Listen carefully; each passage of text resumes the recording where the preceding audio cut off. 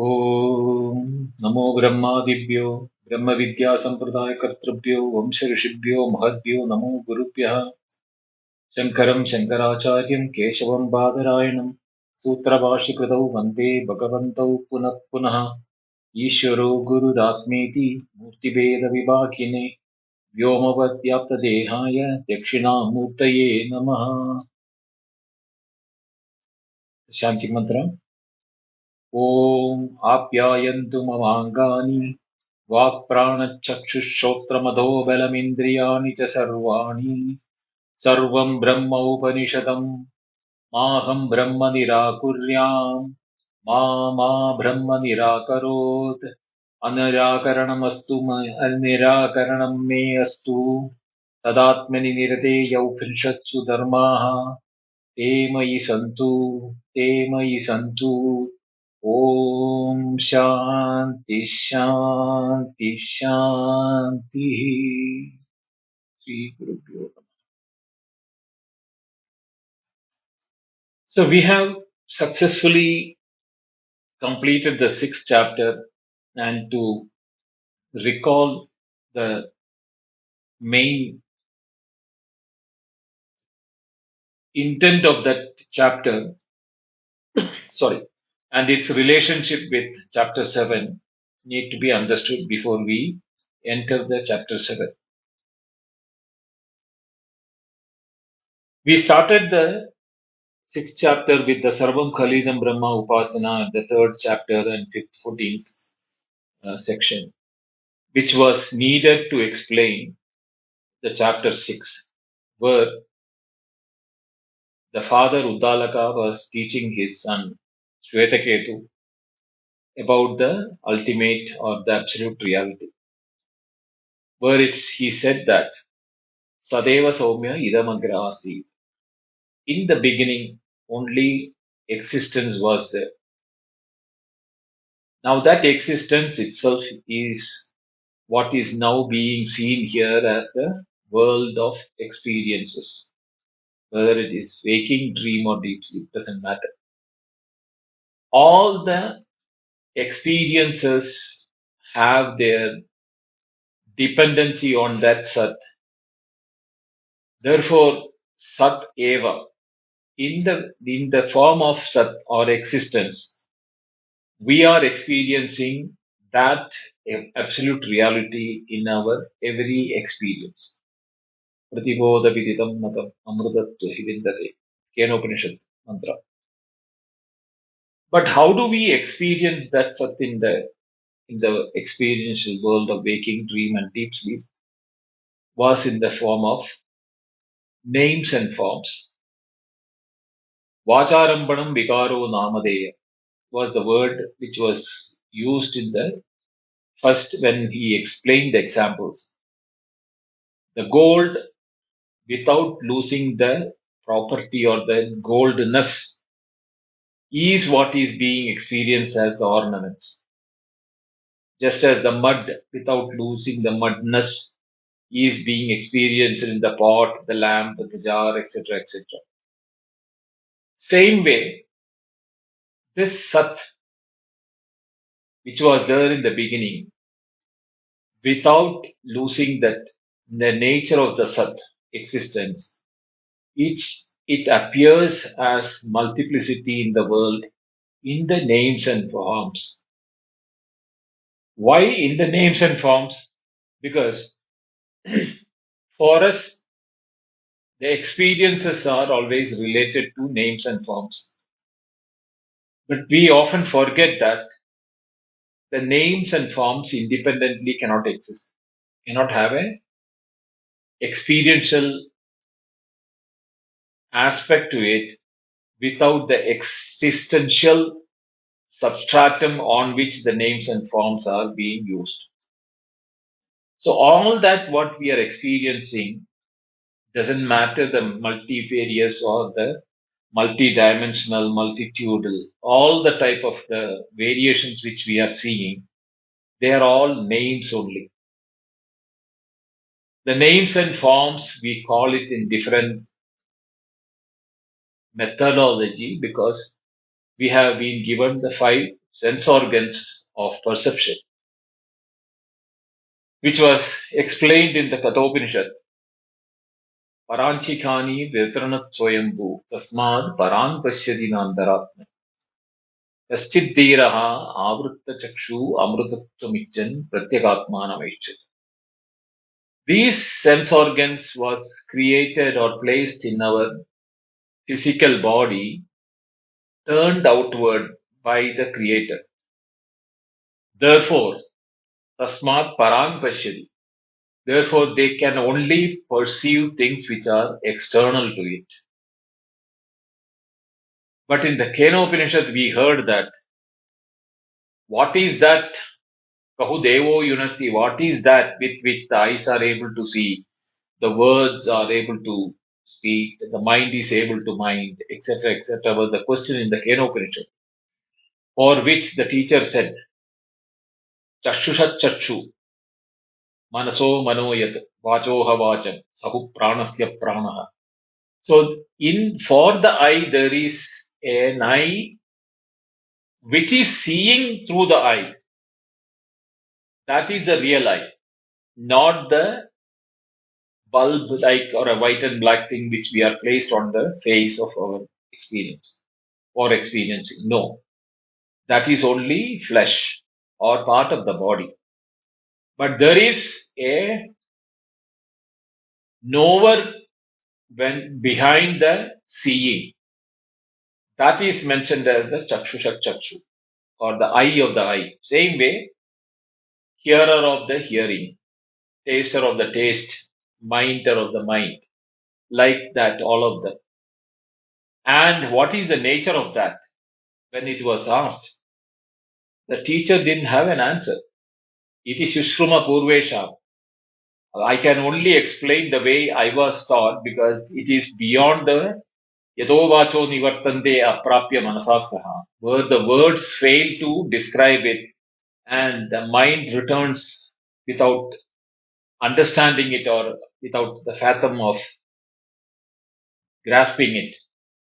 So it is Shishruma Purvesham, as my teachers have taught me.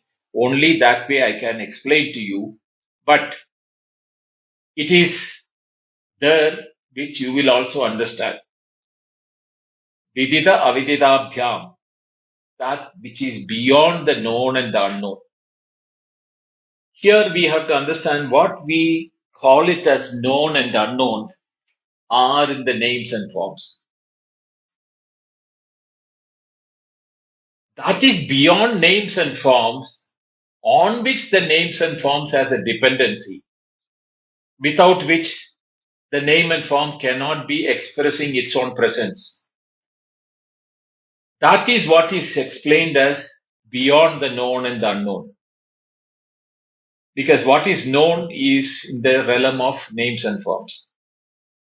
What is unknown is which cannot be known, but we put them all together into one basket as called the unknown or the ignorance. It is neither ignorance nor what is knowing in the names and forms. It is that with which we know both the known and we also know we have a ignorance also. So this aspect of vidita avidita adi means beyond, is what is being explained by the teacher of the Kenopanishad. Yadimanyase suvededi naham debrava vivena. If you think that you know it, very little, my dear son, you know about it, because this is beyond the known and the unknown. So you cannot say you know it. At the same time, it is not unknowable.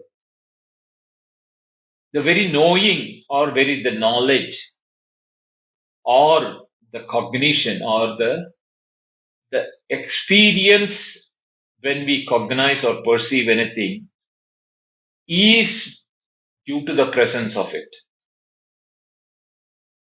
Only in its presence we have the knowledge. Even the eyes are open, we may not have the knowledge of the object which we see.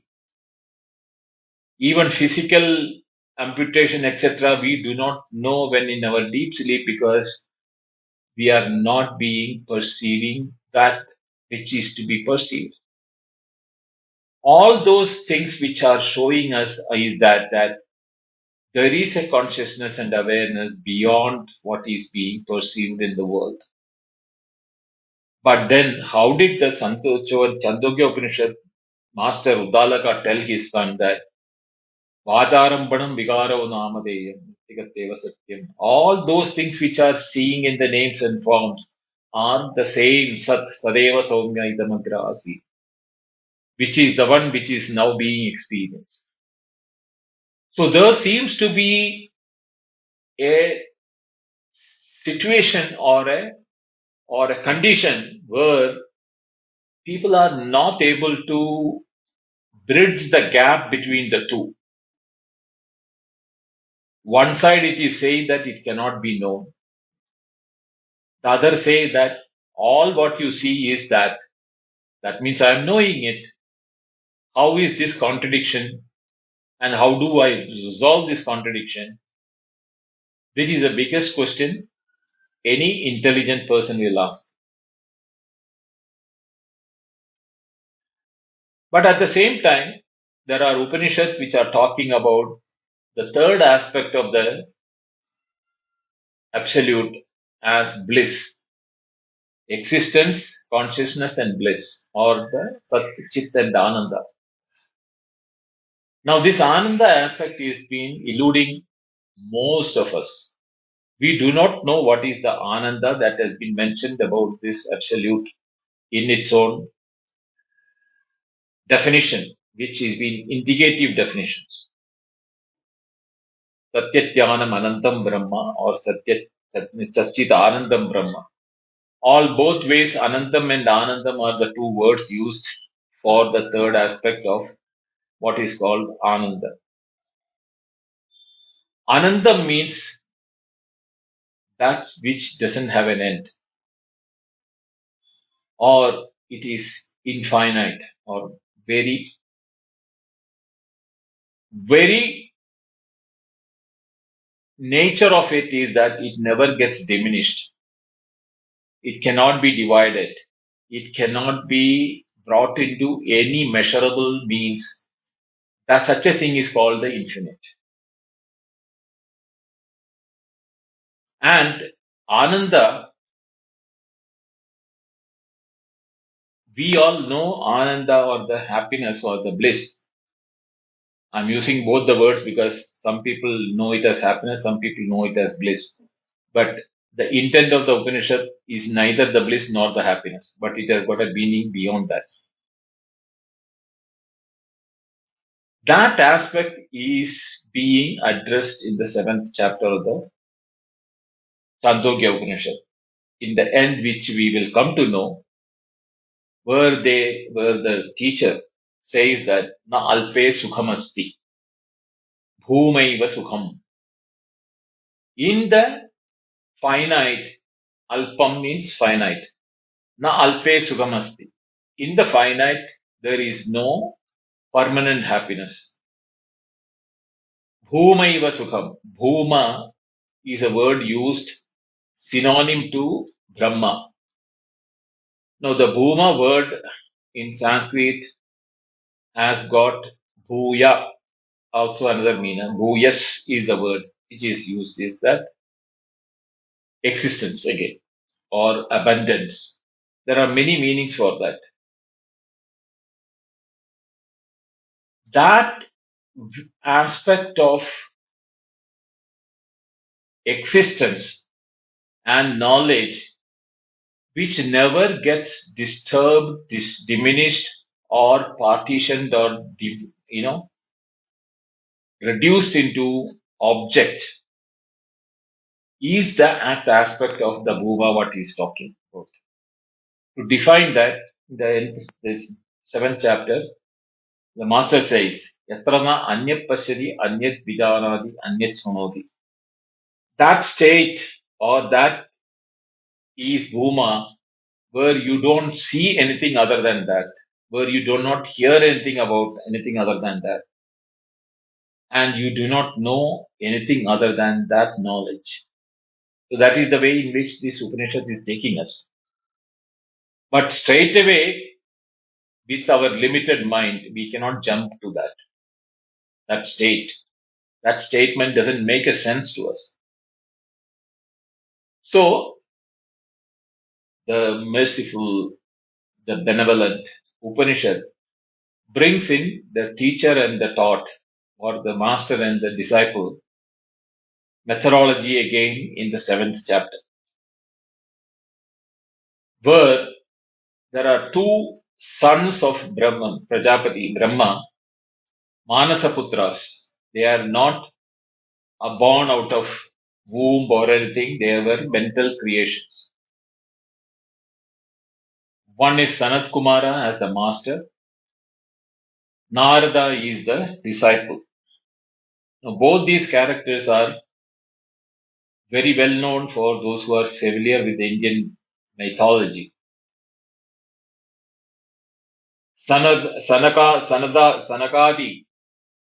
there are four rishis which were created by Brahma by the mental projection to assist him in what you call creating the world.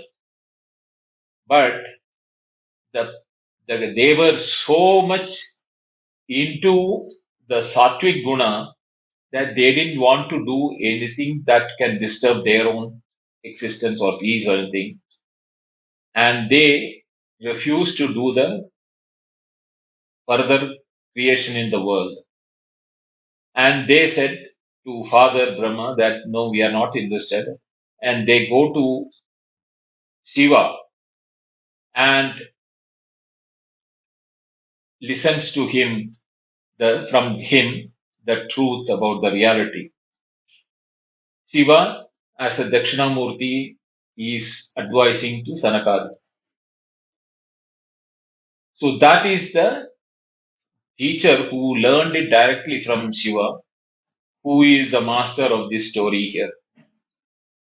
And Narada is also a Manasaputra of Brahma. The Brahma here is not the Brahman, which is the Satchidananda Brahman. Here Brahma is the creator Brahma, who has been depicted as the three murtis or the three created things, Srishti, Sthiti, Laya. So the Srishti or the creation aspect is by Brahma, Sthiti aspect is by Vishnu, and Laya aspect is by Shiva. So Brahma, Vishnu, Maheshwara or Brahma, Vishnu, Shiva are the three gods of the mythology. So Narada is a mental child of Brahma who has been given special powers that he can travel to any realm, which is supposed to be the 14 worlds as per the mythology. And all the four worlds he has visa free entry and passportless travel. So he can appear anywhere, anytime. Due to this, his capacity to learn also was very high. So he has studied whatever is possible to be studied in this whole world, which will we see it in the list when he says to the master. So this is the qualities of the teacher and the student. Now we know that what are the qualities of the teacher and what is the quality of the student. The student has studied everything under the sun or everything under the creation. Yet he was not happy. He approaches the master saying that I have heard that masters like you are saying that only that person who knows the Atma is freed from all sorrow and agony in life. Tarati Shokam Atmavit. Tarati means to cross over. Shokam means sorrows. Atmavid, one who knows about Atma, he only can cross over the sorrows. Therefore, Adihi Bhagavo, please teach me, sir, is the way in which the Upanishad starts itself. The seventh chapter is divided into 26 sections, whereas in the sixth chapter we had only 16. But these 26 are all smaller ones compared to the 16 of the sixth chapter. And here, even though the 26 chapters are dealing with stage by stage development of meditational or philosophical meditation with which we are growing up in our understanding. So, this growing up of understanding is the stages which is being explained, starting with the names and forms, nama, to the prana, which is there in the 16th section, which is coming that there each one is superior to the other one. But when we go for the superior, we will know that when we are going to the superior one, the lesser one is not abandoned or discarded, because the lesser one is a product of the superior one, therefore it is present in the superior one. This way, stage by stage, we are being taken to the plenum of happiness by the various methods in which Sanat Kumara teaches Narada. So, what happens is that, as typical in the Shastra, when a student approaches a teacher, the teacher doesn't start talking about the reality or the absolute nature of things without taking a test of the child, which is very common today also. We have an entrance test or a qualifying test for anything in the world today.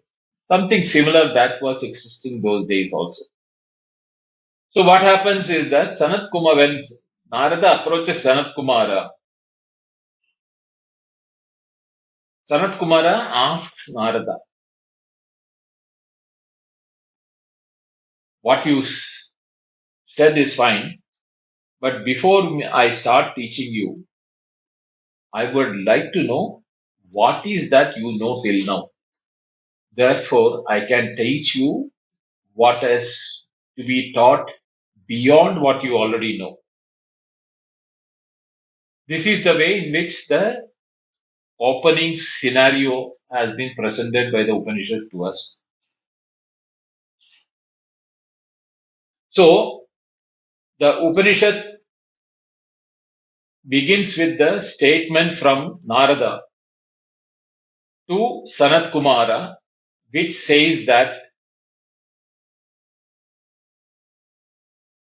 the first mantra is the one which I am going to take, saying, Adihi Bhagava iti ho upasasada Sanat Kumaram Naradaha tam ho vaja yad vetha tena ma prisida tadastha urdam vakshyami iti.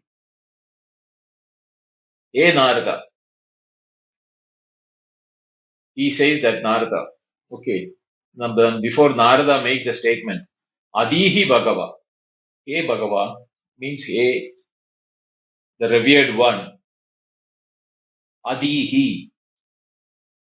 The word Adihi is used a second person singular word to please teach me or please enlighten me. The teach me, enlighten me, both words can be used as synonym here because the subject is like that. So, Adihi Bhagava iti Narada Sanat Kumaram Upasasada. This way, Narada told Sanat Kumara, approaching him, Tam ho vacha. Tam means Sanat Kumara. Uvacha as speaks to Narada in reply to that. Yat vetha tena ma upasida tata urdham vakshyami iti. So what does it say? Yat vetha, whatever you know,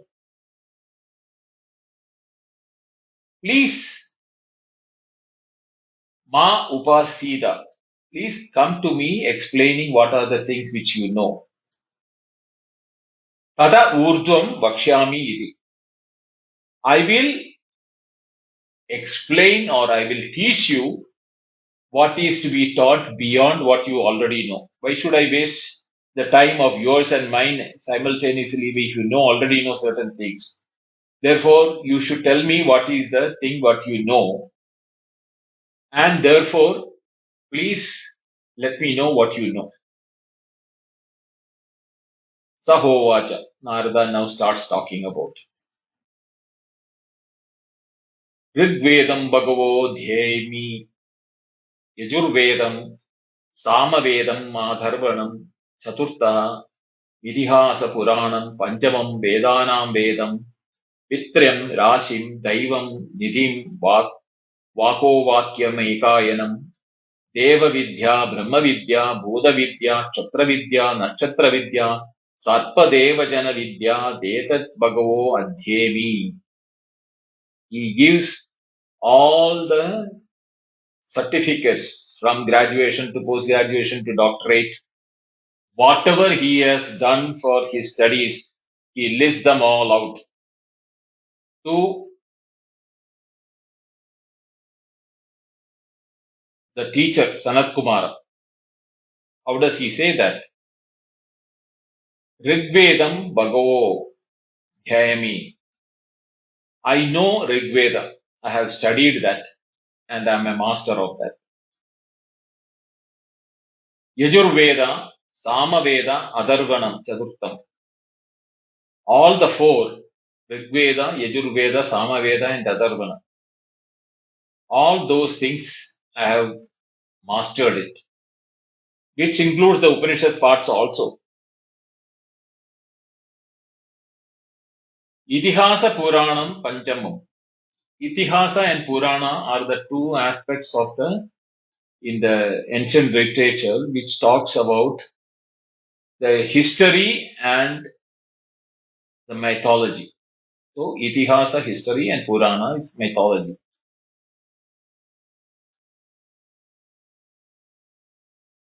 So, he said that I not only I know that four Vedas, but I also know the history and the mythology. Panchamam, which is known as the fifth aspect of it. Vedanam Vedam. Now, Vedanam Vedam is typically the, the Veda of the Vedas or that super Veda. But here, Acharya Shankara mentions this here what Vedanam Veda is that way, that knowledge through which I come to know what is being told in the Vedas, because the Vedic literature and the Vedic science or what is there in the Vedas are very archaic and very difficult to understand language. We do not come to direct understanding of the meaning unless somebody who has mastered it explains to us.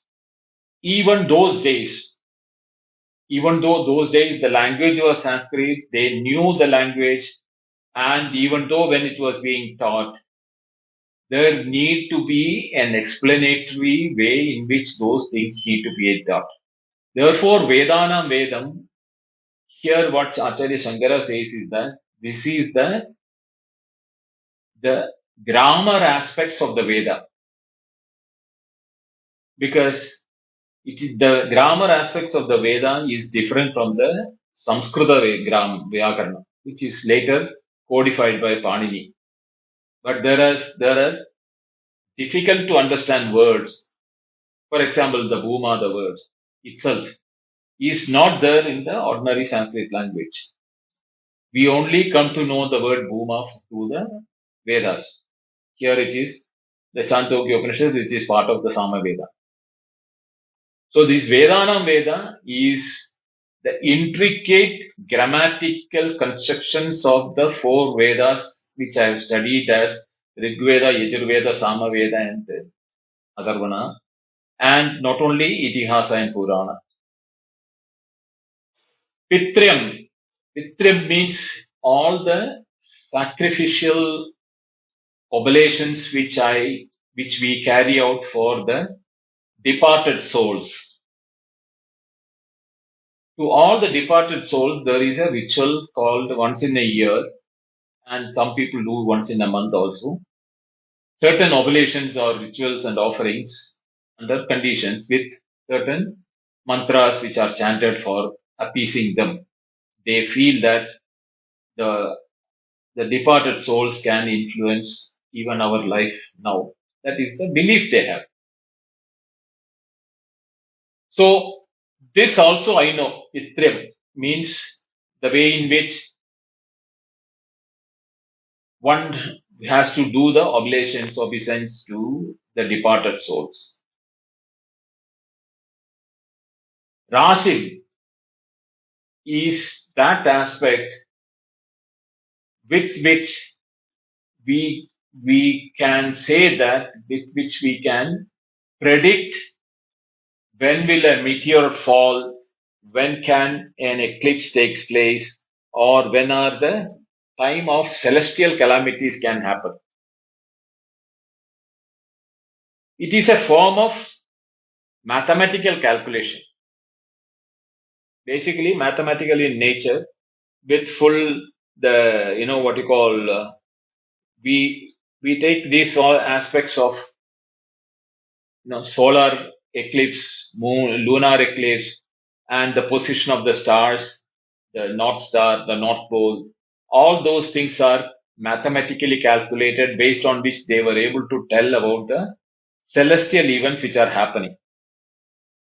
Not only what will be happening as far the eclipse are concerned, but even when a star will be born and star will be dying out in the cosmos.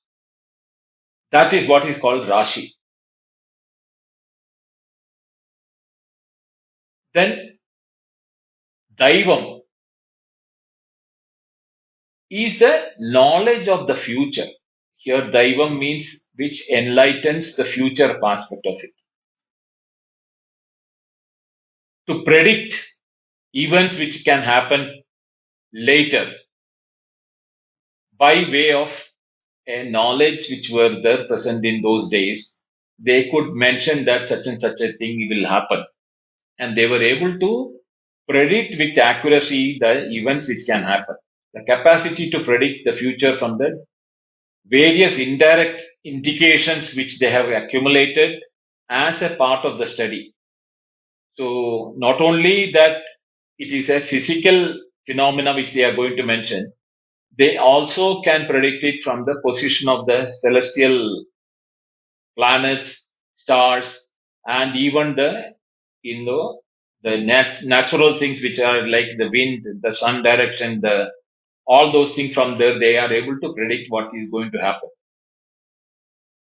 This Utpada Jnanam is called what is called the Deva. Nidhim. Nidhim is that knowledge without doing excavation. A person can predict what is under the surface of the earth, whether there is gold there or diamond there, or whether there is a water streak flowing, or whether there is a this is a fault line where you may get an earthquake, etc. Is what is that knowledge is what is called the nidhi. Without digging, they can know they by that knowledge which they have he has acquired, Narada has acquired, he can mention that what is going to be the result if you dig in this such and such a place. Vako Vakyam is logic, or what we call it as Tarka Shastra. were the logic, logical methods of acquiring knowledge and logical methods in which you can take on an opponent on a dialogue or a dispute. All those things come under the Tarka. Not only that, they have developed that further into even the atomic nature in which the materials can be assessed without a binocular or a microscope or an atomic microscope. They could know the fundamental contents of a matter. This is by logical deductions. What they did is what is called the Vako Vakyam. Ekayanam is the Niti Shastra, that is the law, what we call it as the Department of Law, or in the what you call is in the advocate or the legal system, the law knowledge of legal system, or we can also say Dharma Shastra. Then there is Deva Vidyam, which is called as Deva Vidyam as the knowledge which is required for practicing the Vedas, which includes Nirukta, etc., and the chandas, the meter in which the mantras have to be chanted, the etymology of the words, and the meaning of the words, and all those things are called Deva Vidya. Then comes Brahma Vidya. Brahma Vidya here doesn't mean the knowledge about Brahman. The tendency to mistake is that it is now Brahma Vidya. It means here we are not talking about the Vidya of about Brahman. Here Brahma stands for Vedas. So the one word for all the four Vedas put together is called Brahma, because Brahma Pradivadya Vishayamasti. It is the subject matter for Brahma. Therefore, all Vedas put together are called those days by a single word called Brahma.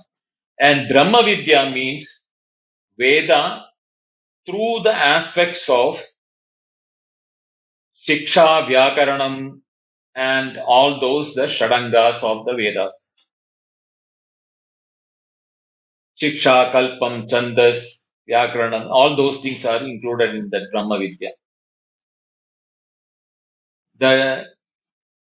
It is the not only that the way to utter a word, utter a mantra, the way in which you have to perform a yajna, and the meter in which each of the mantras have to be chanted is all included in the Brahma Vidya. Then comes the Bhuta Vidya. What is the Bhuta Vidya? Bhuta, Bhautika is, Bhuta means created.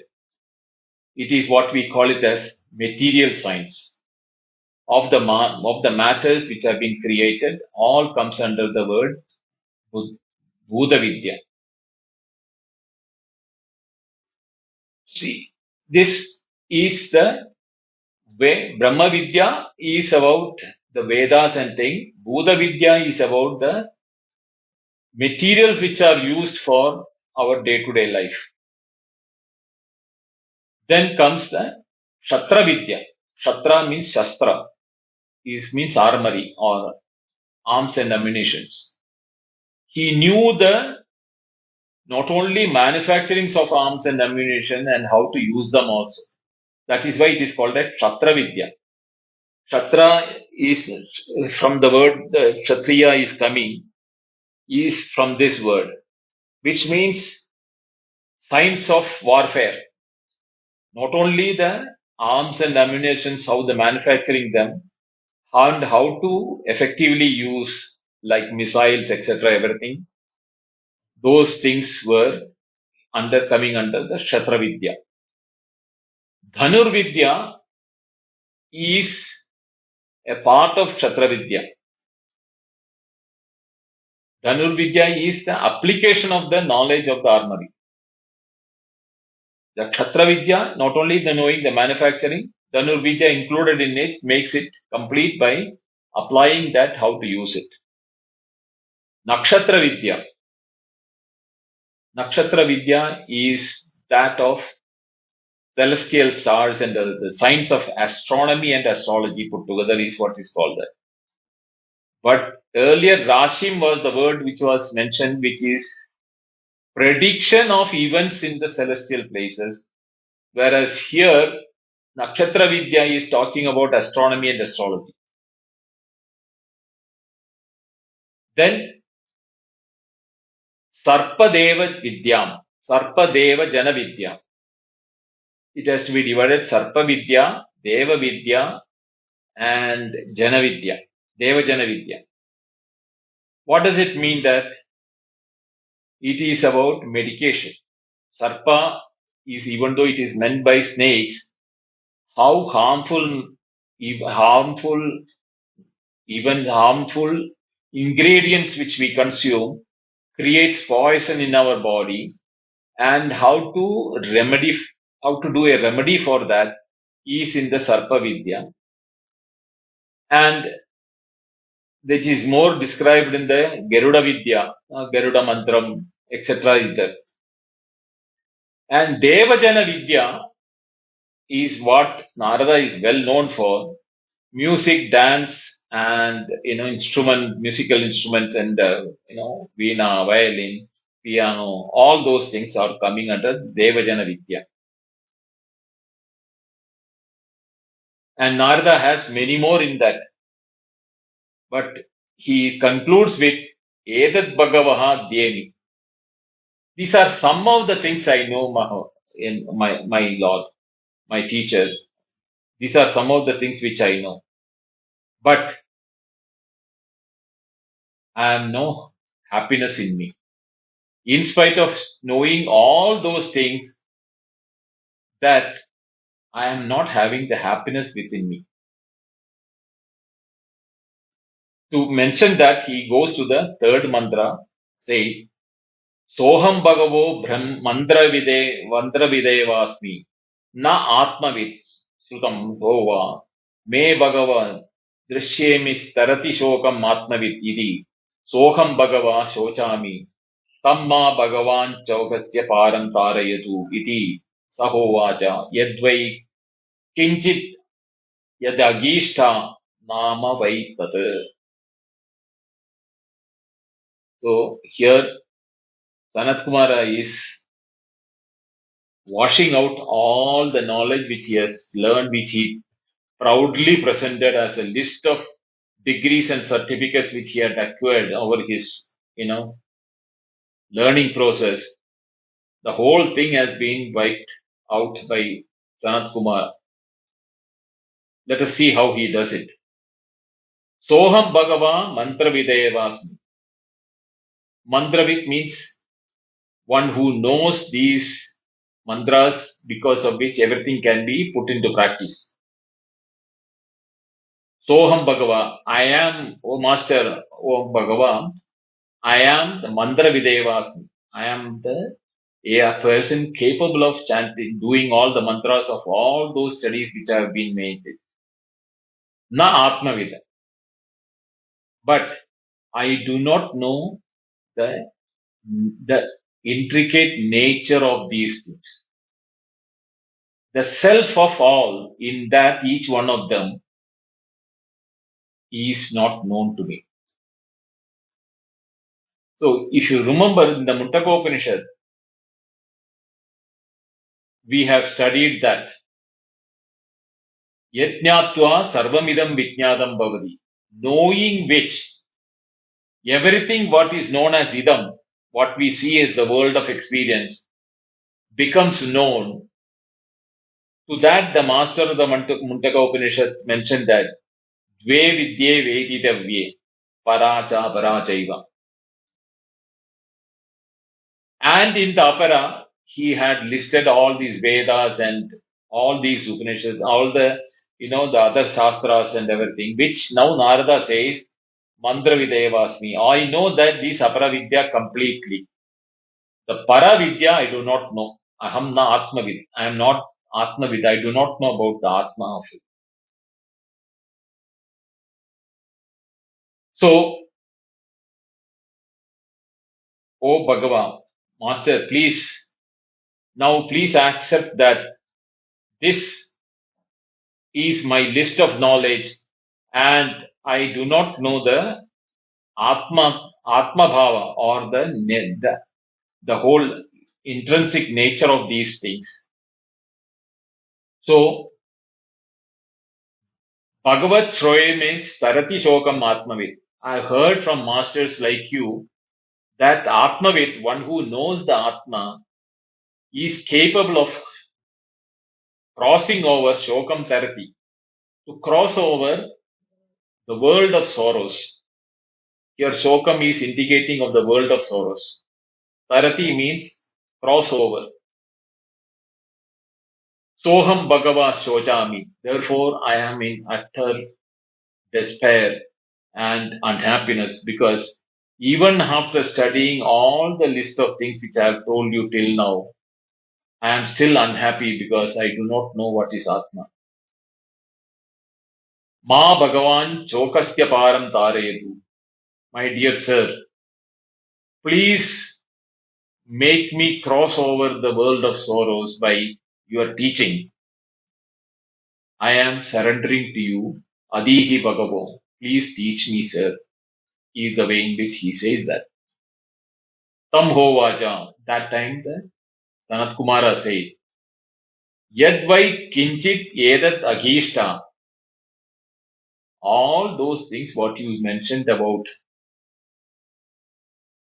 Rigvedam, Samavedam, Yadurvedam, Adarvanam, Panchamam, Idihasa Puranam, Nakshatra Vidya, Devajana Vidya, all those things are Nama Eva Etat. They are all mere names or letters or the words. You have not understood what is the forms, names and forms depending upon. The names and forms all the knowledge which you have got is only mere words in reality if you do not know the reality behind it. I can call you as a walking encyclopedia or a library walking around, but you have known them only as mantra. That is why you said mantra videvasmi. I know how to chant all these mantras. Na atmavid. You have not known what is the atma. That where the mantras are depending upon or where they think. So Sanat Kumara says, what is kinchit? Yadvai kinchit adishta. Whatever little you know. So even there he is taunting Narada, saying, whatever little you know, nama evai tat. All these things are nothing but names. And if that is the case, you know that these are all mere names. Namava Rigvedo, Yajurvedo, Samavedo, Atharvanas Chaturtha Idihasa Purana Panchama Vedanam Veda, Pitrum Rashin Devo, Nidir Vakova Vakam, Ekayanam, Deva Vidya, Brahma Vidya, Bhuta Vidya, Kshatra Vidya, Nakshatra Vidya, Sarpajana Vidya, Nama Eva Etat.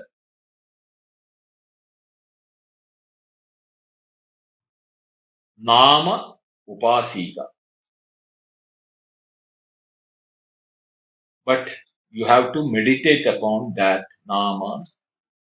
Whatever list what you have heard, even though they were all mere words, you have not meditated upon the words to know where does the words take their reality from.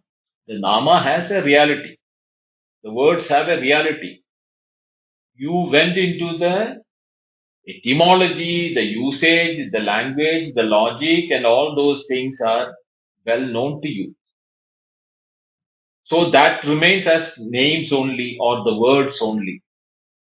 But you have not made any attempt to know where does the reality for the names and the words which you are mentioning in all the list which you mentioned is coming from? Therefore, namavai na etat paseti. You have to now meditate upon the on the words to know where the dependency of the words or the reality for the words are coming from. There is a truth in the words which you are talking about. The words per se has limitations. They are all little words. But there is a dependency for the words with which the words become live. There is a life when you chant a mantra. There is a life or there is a potency in the knowledge which you have acquired through the words. But you have not known the substratum or the knowledge where does it lean upon for its own existence or its own reality. Therefore, please meditate upon the words as Brahma, as that Sat or that Atma which you have been asking for that. Please meditate upon that as the Atma in for knowing what it is. In the fifth mantra, then the dialogue further goes. Sayo nama brahmetyupasite yavan namno gadam tatra asya yada kamajaro bhavati. Yo nama brahmetyupasti bhagavo namno bhuya iti namno va bhuyo asti iti tanme bhagavo bravitu iti. So here the first part is of Sanat Kumara and the second part is of Narada. Sayo nama brahma ityupaste yavat namno gatam tatra asya yada kamacharo bhavati. This is what Sanat Kumara says. Here who sahya nama brahma iti upaste. One who meditates upon or one who contemplates upon the names as Brahma, yavan namno gatam, as the reach of the names, whether it is the extent of anything, the outer cosmos or inner knowledge or inner tranquility or inner turmoil, whatever it is, there is a name for everything. Even if it is not be a special name, it can be a common name.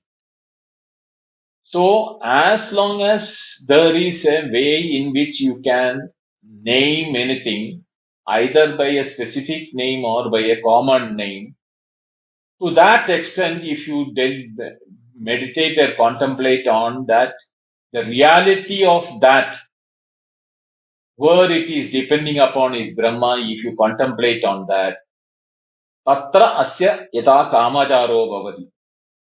You will have a mastery on that because not only you know the words, what they stand for, but you also know the substance or the reality on which the name is depending upon. For example, if you know the pot, not only you know the name pot, but you also know the mud, the dependency of the pot name is on the mud.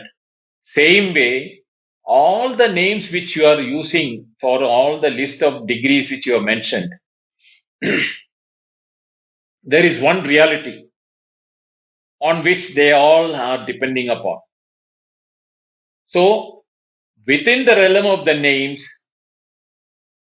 you will become Kamachara means you will have the freedom to move, use and define and designate and explain within the realm of the names. Because now the name, after you meditate upon Brahma, the name becomes a potent name, not a mere library. The difference between a word in a book and the word when it is being uttered by a guru is that difference. when a guru talks about a teacher or physics teacher, chemistry teacher or Veda or Upanishad, mantra, whichever is the teacher which is when is he talking about a word, the alphabet, the pratika, the name, everything is the same. The when you read also you get the same word. But there is a difference between when you read it from a book and when you hear it from a live teacher. Because there is that presence of Brahman, Atman in that words which is communicating and coming to your ears through the means of these words.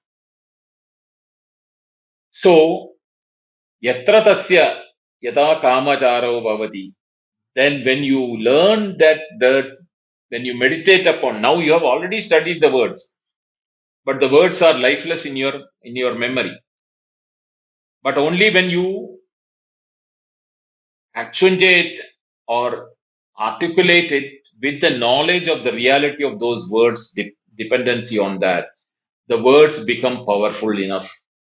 Therefore, you please meditate upon the words as Brahma, as a methodology, so that you can enhance your capability to know what is Brahma more and more, because even Brahma will be explained over a period using the names only, because without names, no communication is possible. So even to explain you what is that Atmavid, I need you to know what is a word, but the mere word will not help me or you in understanding what is Atma. But the word which you now grasp from me should be a potent enough word which makes it a live word for that you can experience the reality in the words. So Narada now gets into something higher one, because he is always hungry of knowledge. So he asked the next question. Yo nama brahmetyupasti bhagavo namno bhuya iti namno vava bhuyo asti iti. So that means, sir, one who meditates upon the nama, on the words as the Brahma, there is something beyond that nama, beyond that words which you are talking about, which is superior to the words. Bhuya means superior to that. Iti namno vava. Indeed, is there something greater than the words? Bhuyaha asti iti. You are saying it is there superior than the word. Tanme magavo breviti iti. If that is the case, tad, that may, to me, Bhagavan, hey, my teacher, Bravitu iti, please explain to me that, which is superior to the words. So, now the first stage of the teaching of what Narada knows and what he is capable of learning from that has been completed. So, next section where Sanat Kumara starts with the next level where Narada is being initiated into, which we'll see it on Friday, which is starting with section 2, chapter 7, chapter section 2. So I'll stop here. Om Purnamada Purnamidam Purnat Purnamudachyate Purnasya Purnamadaya Purnameva Vashishyate. Om Shanti Shanti Shanti. Harihi Om Sri Gurubhyo Namaha. Harihi Om. Thank you. Dhanyawada.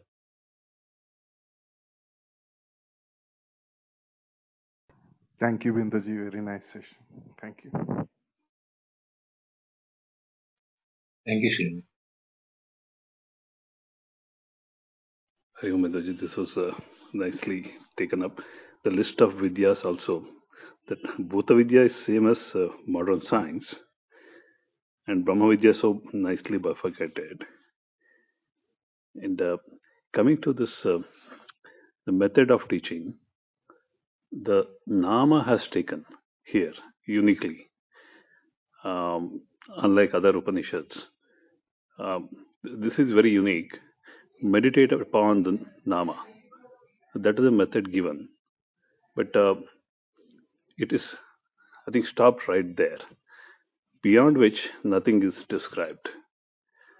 Um, should we experiment with set of names? What does a meditation yield is unclear. Any light on this? See, Nama Brahmeti Upasita. Meditate upon the names as Brahma. What is Brahma? We know that Satchidanandam Brahma, that existence, the word has an existence. There is an awareness which is delivered in every name. And there is a satisfaction when you know the meaning of the usage of the word. So there is an aspect of Satchidananda even in the names. Even though it is very primary level methodology of explaining, as we go, we will be getting into the what you call realms of higher and higher levels. At the grassroots level, the names are the one which is to be taken as the representation of Brahma, which is not only has an existence, it has a potency to deliver knowledge. And when you have that knowledge also, there is a set level of bliss or happiness in that. To that extent, what the knowledge has been delivered through the word. That is why, yatra tasya yavan tatra kamacharo bhavati. To that extent, he will have the freedom. It is not that absolute freedom. To the level of what the words can be, you know, have the potency, to that level you will have freedom and you will be happy about it. So it is a very what you call symbolic way in which words can be, or whether you want to use the word Om as a word, you can do that, or any other word for that matter, doesn't matter. You can use that for your what you call representational image, which stands for Brahma. And what is Brahma? We know Satchidananda Brahma, Satyajnanavanandam Brahma, all those aspects which has been explained in all the other Upanishads. So look from that point of view, and from the next class onwards, we will be going to the subtler aspects of the thing. This is the grossest, because everything in the world is in the realm of names and forms. So without names, you cannot even imagine something. At least the name will be a common name, like it or that. But without that, you can't even imagine the existence of anything. Even that non-existence, like the hair, the horns of a hare. The horns has a meaning, the hair has a meaning, but they don't go together. That also is a knowledge in the words, in the realm of the word. Therefore, you have to understand that the potency of the word is superior, definitely superior from our ordinary meaning when we use it without knowing the potency of the word to deliver the message or the content. That is where the finer aspects of the dependency of the word has to be meditated upon. Therefore, Nama as Brahma should be the way in which we should take the contemplation. Got it, Binduji. So this Nama, uh, the basic idea is to get to the potency itself,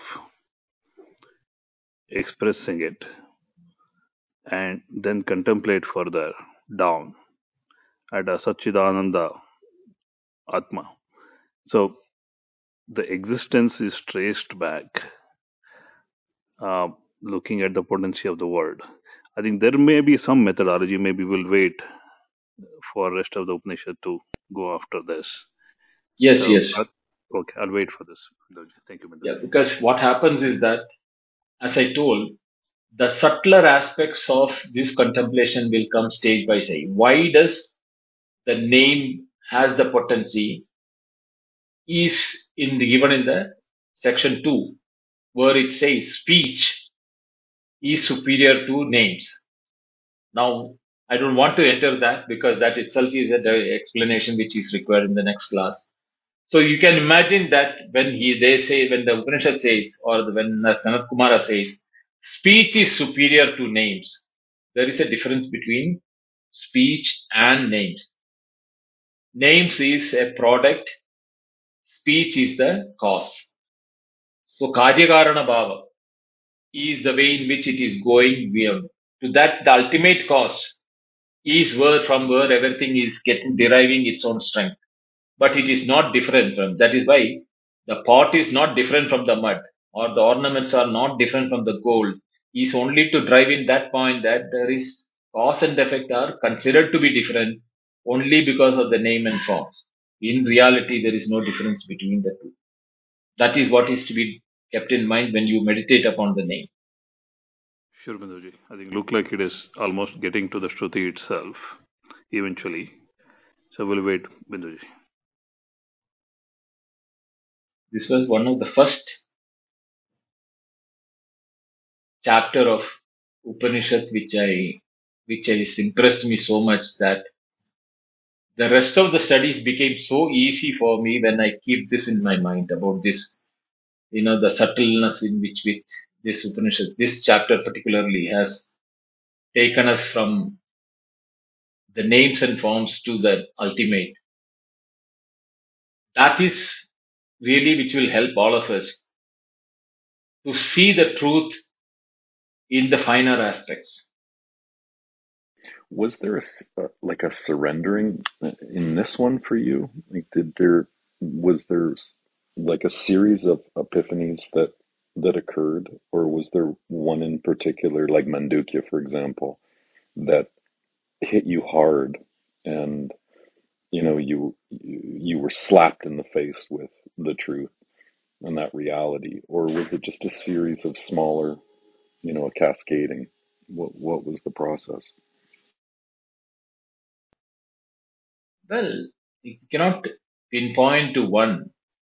All of them are directing the same truth in different, what you call, methodology.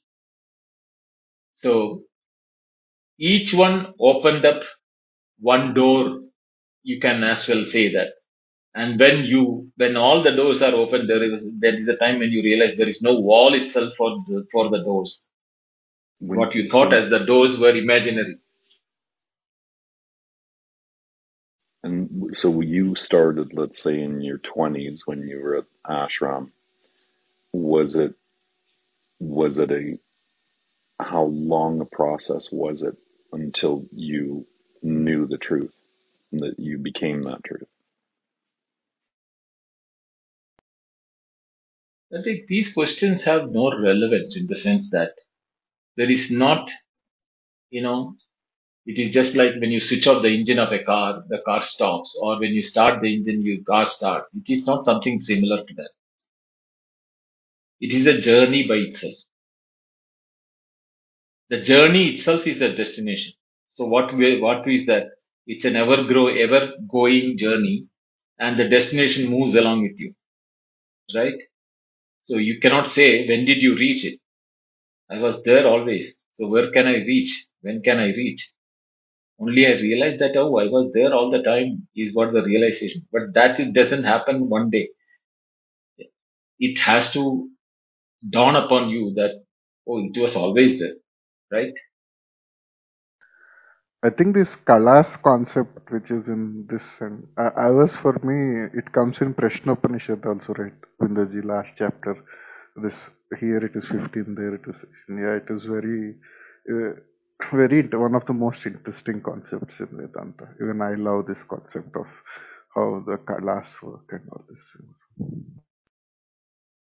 Yeah, Krishna Upanishad talks about the 16 kalas, Shodasha Kala Purusha. But that is slightly different from this.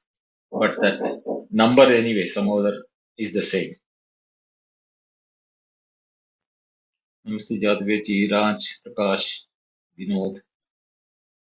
Hari Om Binduji. Hari Om. Namaste. Namaste. Pranam Binduji. Thank you. No. So here you're going more into the depths of transmission of knowledge. So it's not a question, but I can pose it as a question. Yeah, you are right. How does it's I know it's not the right question, but I just I want to ask. So when that resolving of the boundary is clarified, is there a instructional gain that the teacher registers in the student by acknowledging that, or is it how is it acknowledged? Just curious. See, the teacher doesn't see the difference between the student and himself, even when the student was ignorant. And as the teaching takes place, the student gets the knowledge. It is the student who feels the difference. From the teacher's point of view, he has never seen the difference, even from the beginning. It is the student who keeps on asking the questions, clarifying.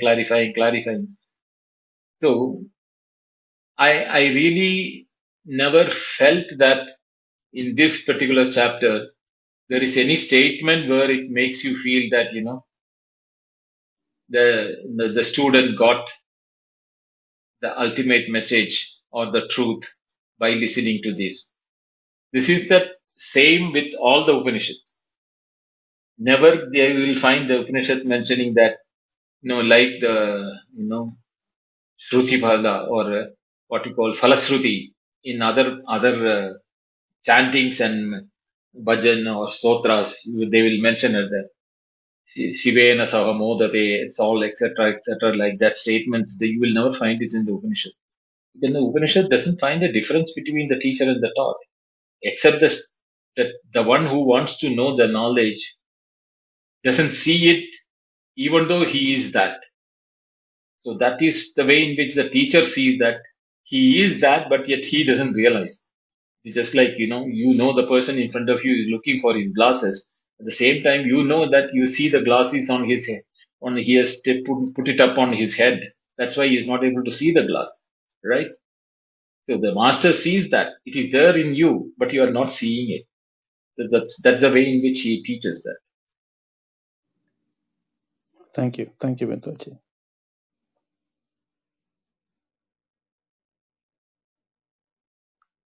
It's quite a profound assembly of today's session. You went through all the vidyas, but the primal question was to examine one's own knowledge framework or what you understand, so that the teacher understands where you begin. So I really appreciate this session. Thank you. Pranams. Yeah, that makes a lot of sense for us if we know where we stand. But most of us assume we know, and then based on the assumptions, we start explaining or defining things. Only when such question is being asked by a teacher, we are really jolted from our ignorance. The interesting turn here is when Narada explained all the vidyas he has, and Sanat Kumara says, all of this are Nama Matra. And he will say, okay, meditate upon the Nama itself. I think the teacher is really using what Shishya understood as Vidya and just reduced it to Nama itself and asked him to, okay, meditate upon this Nama itself. It's very interesting the way it is building up. We'll wait for the detailing later, but it's interesting the way it is building up. Binduji, good evening. I was thinking Narada was more of a Puranic character, but seems to be he is also in Upanishads. So I'm a bit perplexed about it. Yeah, see, that is something which both the Sant Kumara and Narada are supposed to be characters in the mythology, but in the Upanishad also they are appearing. So, as per some of the traditional explanations given by the Sampradayika gurus, are saying that they are referring to a Narada and Sanat Kumara of the previous Kalpa rather than the present Kalpa, is how they are explaining that. So, that I'm not, as I told you, I do not go into the history, geography, or the chronology of events and things like that. For me, the philosophy in the teaching is more important than the chronology or the character's name also. If they had given a different name, instead of Narada and Sanat Kumara, if they had given some Rishi's name, it would not have made any difference for me, at least from my point of view.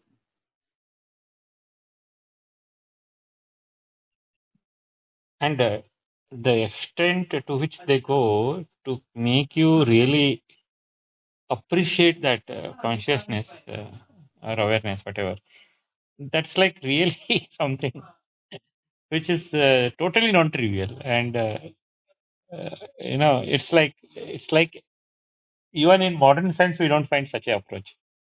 Even modern science misses this way of actually teaching something where you are really trying to communicate that which is very difficult to communicate. So I mean, I really feel that, like, how come humanity didn't give importance to these kind of things? So I hope Well, that that, next, that was the next, yeah, that it was will the all way in that which importance will happen. Yeah. that was the way in which the teachings were done in India. No? They never had any books printed or anything. From master to disciple, oral teaching was the one way which today we have got the printed books and the recordings, etc. at all. But you should imagine 7,000 years or 3,000 years or even whatever may be the number of years before, how they would have preserved the knowledge and transmitted from generation to generation so that those who are interested in this get it from the right source and they are able to propagate it away. That is why there was a system where they said, so adhyaya pravanabhyam na pramaditavya. Why do you think I am taking this class? Not because I want to teach anybody or anybody. When I am doing the teaching, I am doing an introspection of to myself or to what understanding I have done that these words make sense to me. I am openly doing it so that it's a mama bodha vishuddhaye. It's only to clarify my own thinking that I am doing it. In the process, those who are interested will get benefited it. And there is no intention on my side to teach anybody or anything. I am clarifying my own thoughts, but in the form of a teaching.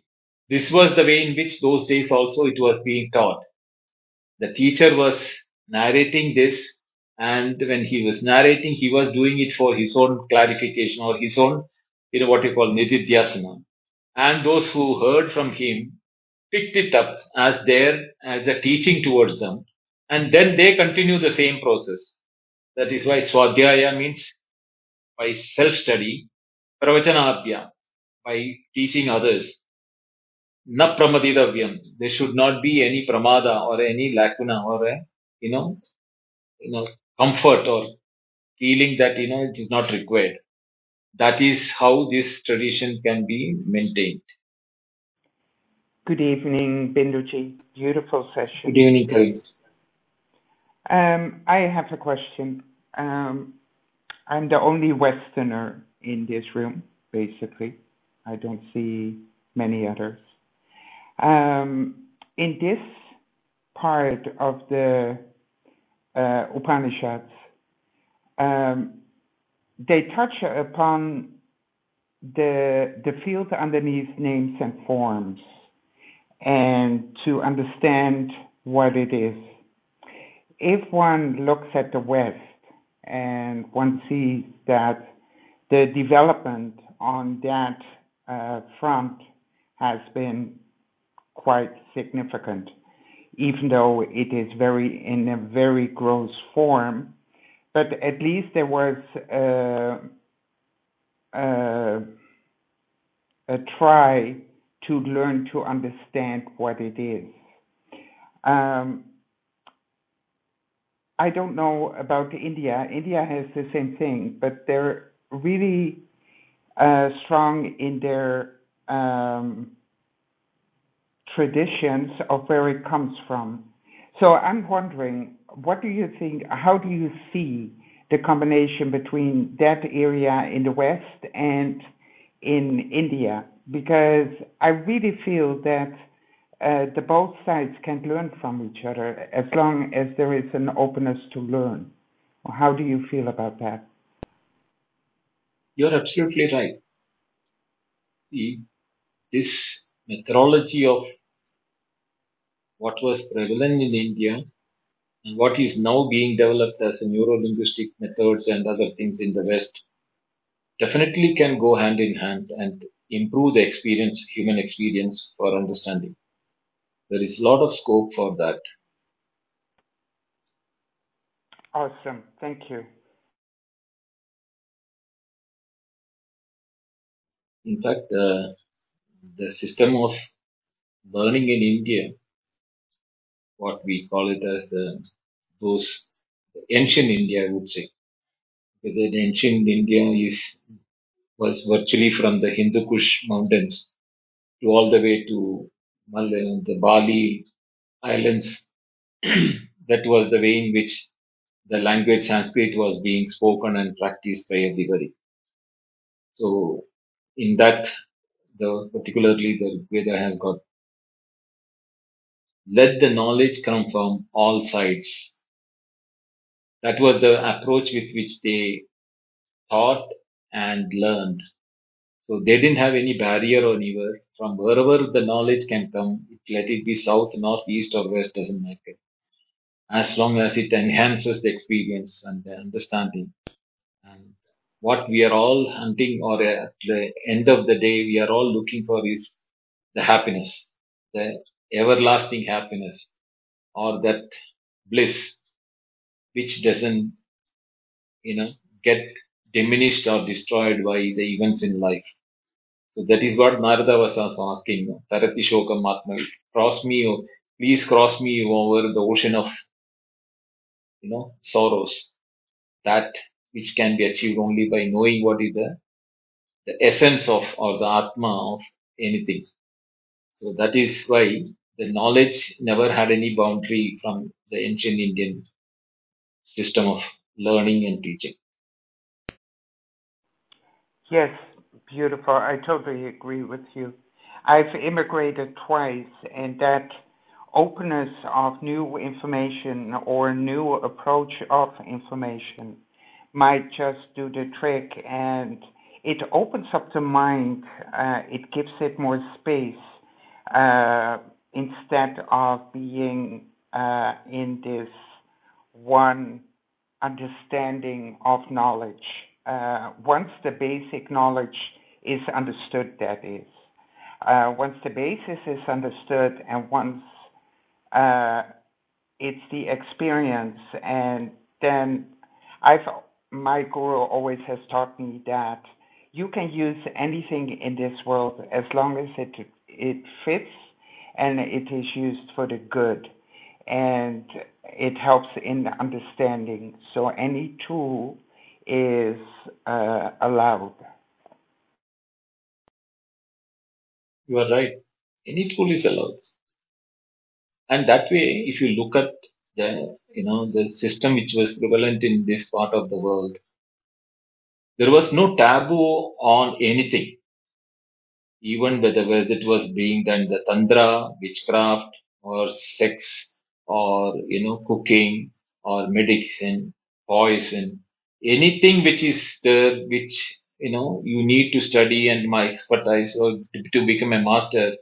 There was no prohibition from the society by preventing anybody from doing that.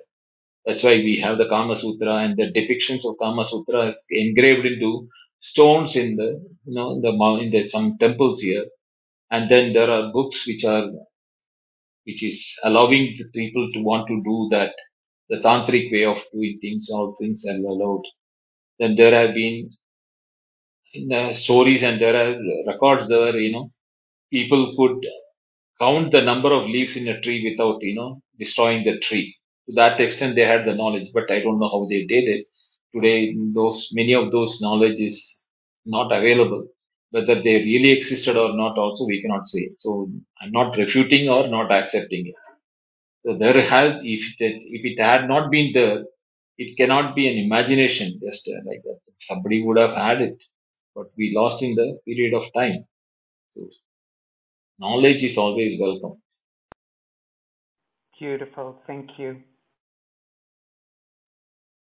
So he's just asking in between, before knowing the final self, will we go and come out of the intermediate states or emotions or something like that?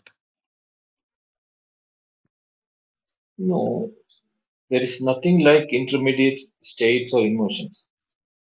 You are that, you are always that, and there is nothing which is coming and going. If it is coming and going, you have to be somewhere it is not there.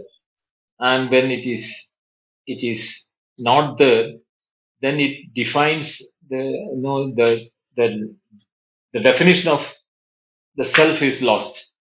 Self is not a character or a effort restricted to the physical body. The self is the same self in all, whether it is the space, yourself, and the self of the space. There is no difference between them.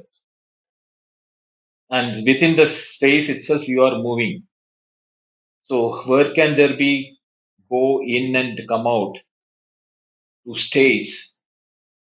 That is what you are comparing is to your waking dream and deep sleep. You feel that you are going through one phase to another phase to an experience.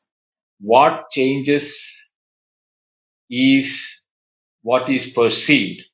The perceiver never goes through a change. So the self doesn't go change. When you were in dream, when you were in waking, when you were in deep sleep, were you not there present all the time?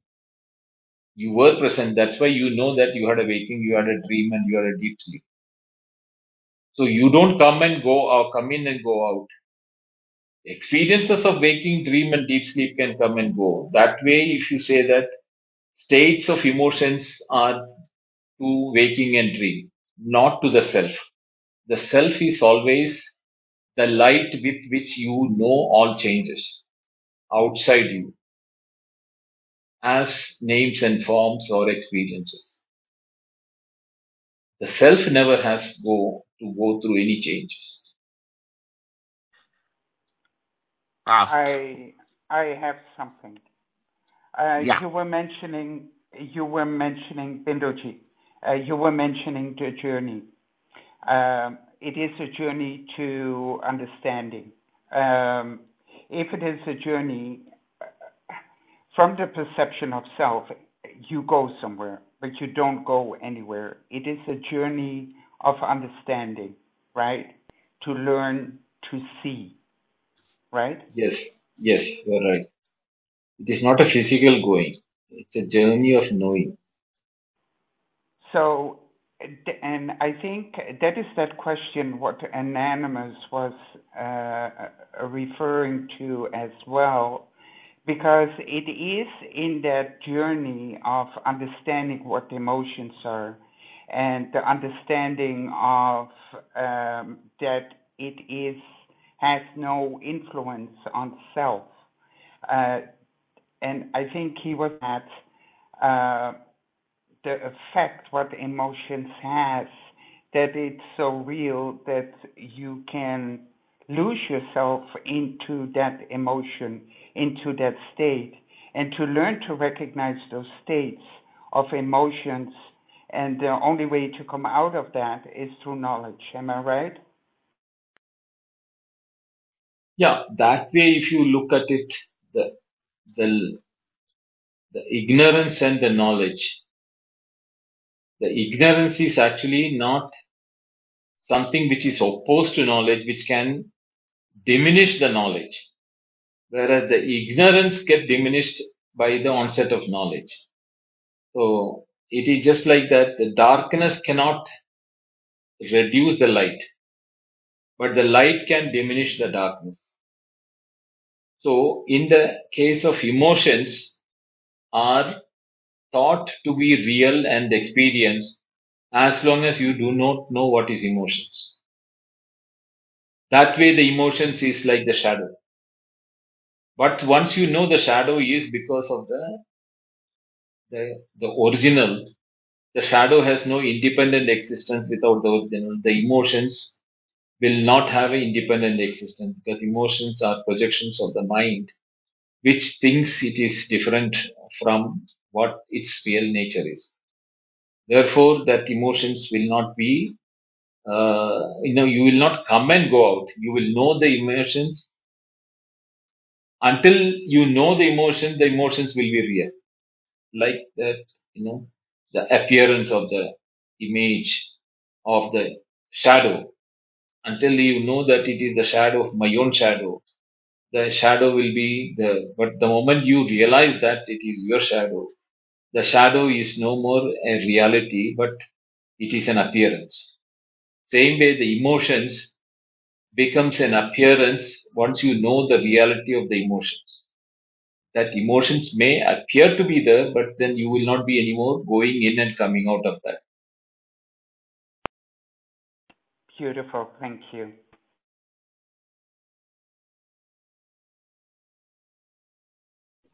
The interesting part is when you identify these coming and the moment you label them, you are in a way eliminating them.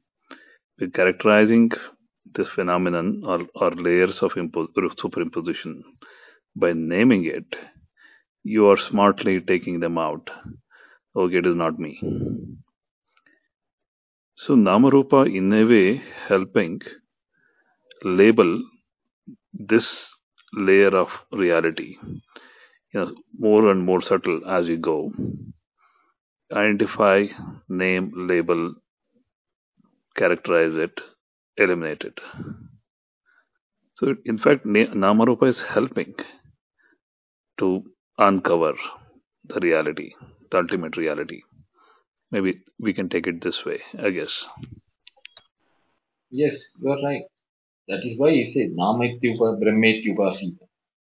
When it is being the names and forms that being contemplated upon as separate, because that is the reality with which we know things.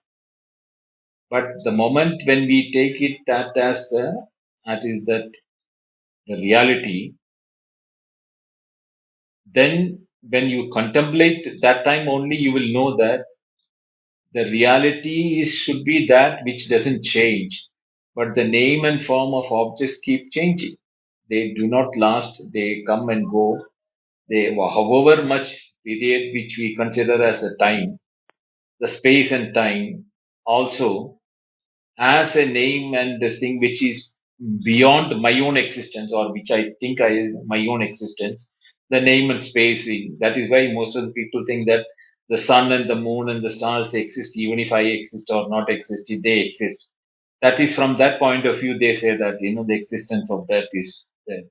But if you look at it from an aspect of anything that has been created has a end to the creation. So that way, the sun, the moon, and whether it has come from a big bang or whether it has come from out of some other stars or cloud, it has been a creation. So we call it as a name as sun or the moon.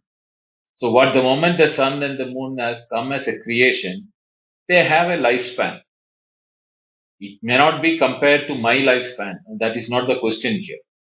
So when you are using these type of names and forms for anything which is there, There we should contemplate upon the knowledge of the name sun or the moon as a dependency on the object which is there as a globe or as a satellite or a event in the space and time. But that needs a dependency for their own existence. Unless existence is present in that name and form, we can never experience any object. So the name and form with the object, when we take as an experience, the object is a product of a creation. Therefore, the existence of that product would have to have existed somewhere prior to becoming that name and form. This is the way contemplation has to go further, deeper and deeper into it. So as we go deeper into deeper that and contemplation, when we do that, that is the time when the reality will really dawn upon us as to what is thought as the reality is not absolutely real. It is only temporary reality, and that is what it is taking the name and form. This is the stage by stage development we'll have to go through. So in a way, when this Brahmeti Upasita, Nama Brahmeti Upasita, that Upasana is indicating contemplation, the meditating upon. This Upasana has, different meaning altogether also. It is also indicating this is also Brahman, right? In a way, it is asking you to contemplate than, recognize it as Brahman. So there are two ways of looking at it. That Upasana is little misleading, Binduji. That word should be taken it as, Upasana to contemplate. Is that the way to take it? See, if we the common meaning of the word upasana is meditation. And the moment anybody hears meditation, what picture comes in the mind is somebody sitting in the crossed legs, eyes closed, stiff like a ramrod, stiffness, the neck and the head and the body straight, closed eyes, taking regular breathing and thinking about something. This is the mental what we think as meditation, as upasana. But the word upasana, upasida, the upa is a suffix and sida is the dhatu, to know.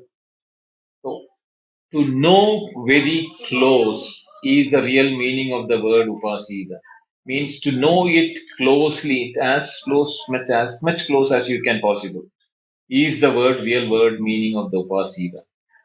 So which is not really discussed or explained in the ordinary language. Ordinary language, what they call it as meditation is, to meditate upon it, to sit and contemplate on certain aspect. No, it is to know as close the reality of an object as possible. That is the way one has to do that word possible. Correct, Binduji. I think in Brahma Sutra also there are other similar, uh, like Mano Brahmeti Upasita, different ones in the sutras also. Now, if that, I think, taking the cue here, I think it is exactly indicating the same there also. I'm just trying to validate these versions. Yeah, you're right. Thank you, Binduji. This helps a lot.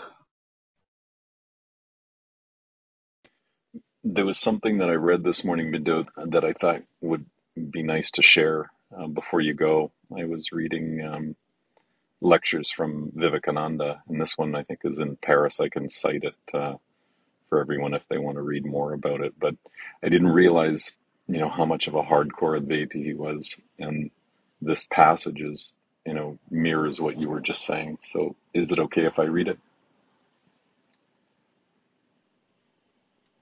I have no problem. Can we? So, it starts.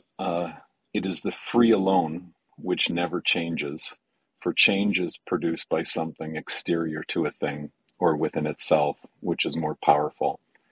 Supposing God has become the universe, then God is here and has changed. A changeable God would be no God. To avoid this doctrine of pantheism, there is a very bold theory of the Vedanta. It is that the universe, as we know it and think it, does not exist, that the unchangeable has not changed, that the whole of this universe is a mere appearance and not reality, that this idea of parts and little beings and differentiations is also only apparent, not the nature of the thing itself. God has not changed at all and has not become the universe at all. We see God as the universe because we have to look through time, space, and causation. It is time, space, and causation that make this differentiation apparently, but not really. This is a very bold theory indeed. It does not say that this universe does not exist. It exists, but at the same time, it is not what we take it for. To illustrate this, the example given by the Advaita philosophy is well known. In the darkness of night, a stump of a tree is looked upon as a ghost by some superstitious person, as a policeman by a robber, as a friend by someone waiting for his companion. In all these cases, the stump of the tree did not change, but there are apparent changes, and these changes were in the minds of those who saw it. The theory of the Vedanta therefore comes to this, that you and I and everything in the universe are the absolute, not parts, but the whole. You are the whole of the absolute, and so are all others. These divisions, these limitations are only apparent, not in the thing itself. There is no change whatsoever in the soul, infinite, absolute, eternal knowledge, bliss, and existence. Neither can there be birth or death for the soul. Dying and being born, reincarnation, and going to heaven cannot be for the soul. These are different appearances, different mirages, different dreams. To every one of us, there must come a time when the whole universe will be found to have been a mere dream, when we shall find that the soul is infinitely better than its surroundings. I've read passages of the Gospel of Ramakrishna, but you know, this was so powerful, and I didn't realize how orthodox in that sense that Vivekananda was as well. That so many times the teachings are muted in a sense to you know appeal to a broader audience. That that that fundamental truth of what's being projected is lost because he has to narrate to a wide audience. But this is hardcore. That is Advaita right there, I think. Anyway, I thought I'd share it because it kind of fell into the conversation nicely, and I had read it this morning. So there you go, Jatavita.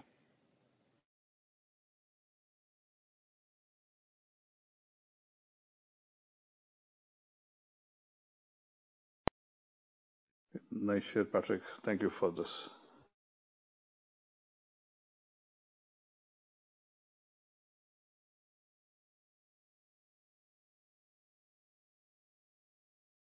Especially, you can read the lectures of Swami Vivekananda from Colombo to Almora.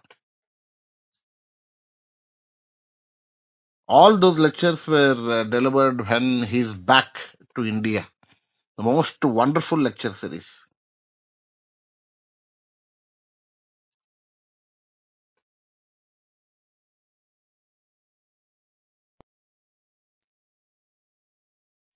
Ron, you have come up for any question there or anything to contribute? I have a doubt. I had been thinking whom to ask that, but I don't know whether I can ask here because it might be slightly out of the topic you are speaking now. Doesn't matter. Go ahead.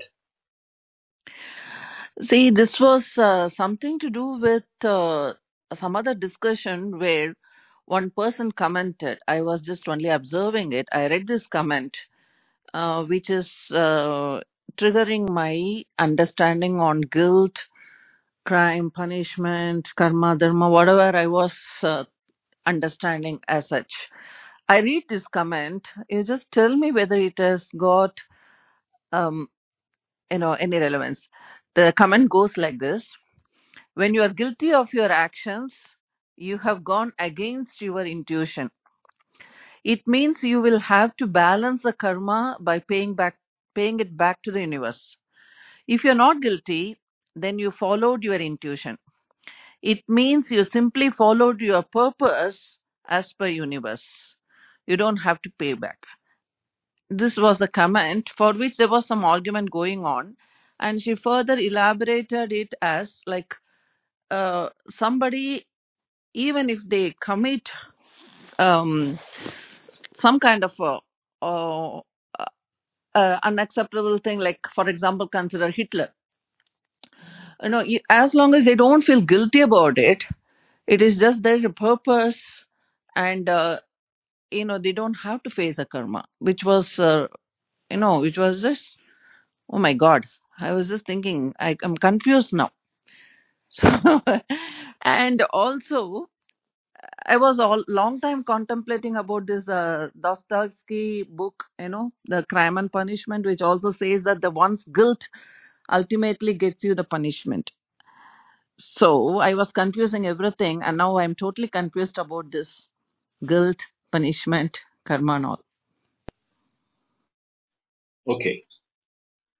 See, there is a lot of misinformation in the field about karma and you know the cause effect relation. I mean reaction, karma and as a action and karma phala as a result. You have to understand one thing: the nature has very clear cut rules, which is defined as in the Mandukya Upanishad, which I completed some time back, which says that Prakriti Anyado Bhavo Katanchit Na Bhavishyat. That means Prakriti, or the nature, there is no alternate way in which it exhibits. For example, the fire will be always fire, the sun will be like sun, the water will be like water. Anything in the nature has got its own a self quality or self purpose with which it is existing. So we know it by that purpose. It will never change. What we think that we are doing with our own freedom to do or the free will to do, we think it is our free will. Even to have a free will, we are dependent upon our mind and intellect, which is again conditioned or controlled by something which is not in our hands. So what you mentioned that with intent when you are doing something, what really happens is that the intent aspect is created due to a lack of information we call it as ignorance. Not knowing the reality, we develop an intent to do certain things. Now, whatever you do doesn't matter. The consequences of that, which Gugu has also is asked in the chat, the consequences of that is controlled by the nature. Just because I didn't have an intent to burn my hand, but I touched fire, doesn't mean the fire will not burn you. If your statement has to be taken in the literal sense, without intent, if I touch the fire should not burn me. With the intent I touch the fire should burn me. It is not like that. The nature has its own rules. Whether we have an intent or not intent doesn't make any difference for the nature to react. These reactions which are happening is what is called karma phalas. That is not in our hands. What we do, if it is not with knowledge, we end up doing wrong things.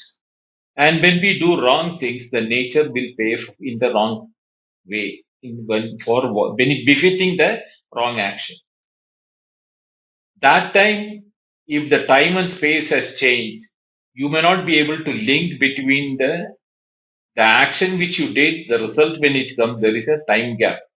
So you may have forgotten your action, but you may try to justify the reaction which is coming from the nature as I didn't do anything. It is befalling on me as a bad hate, bad fate, or bad situation, or anything like that. But we have no knowledge about what we have done, which is now fructifying and coming to us. So all those things are very, very what you call intricate and controlled by nature in such a way that we do not have the total picture. Unless you have a total picture of the totality, we will not be able to give justification or explanation to how or why things are happening. That is why Krishna himself in the Bhagavad Gita says, where he says that, Gahana Karmana Gati. In the means, it is very, the method in which karma behaves is very deep, and it is not easy for ordinary human beings to understand how it is working, because we don't have the total picture in our vision.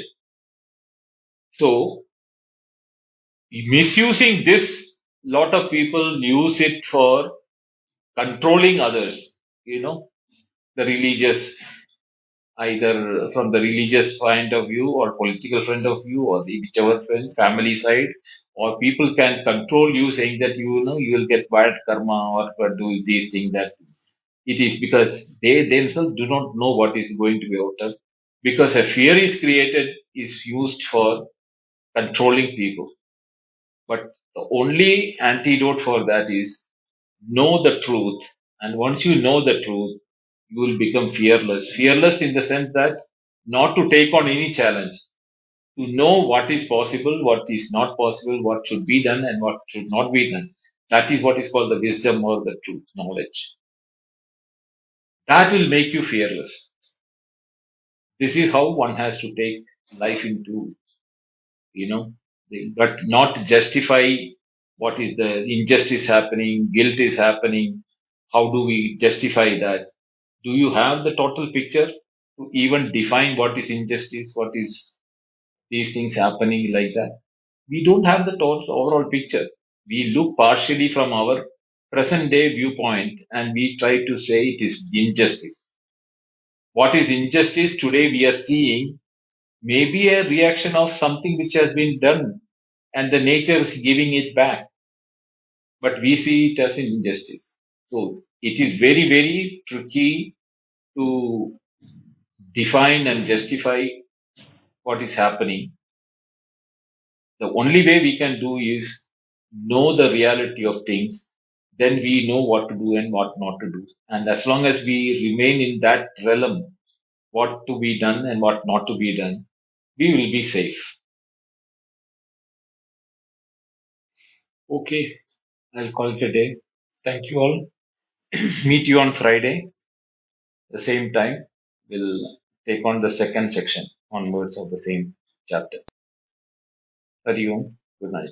Hari Om, Binduji. Good Thank you. night. Hariom, thank you.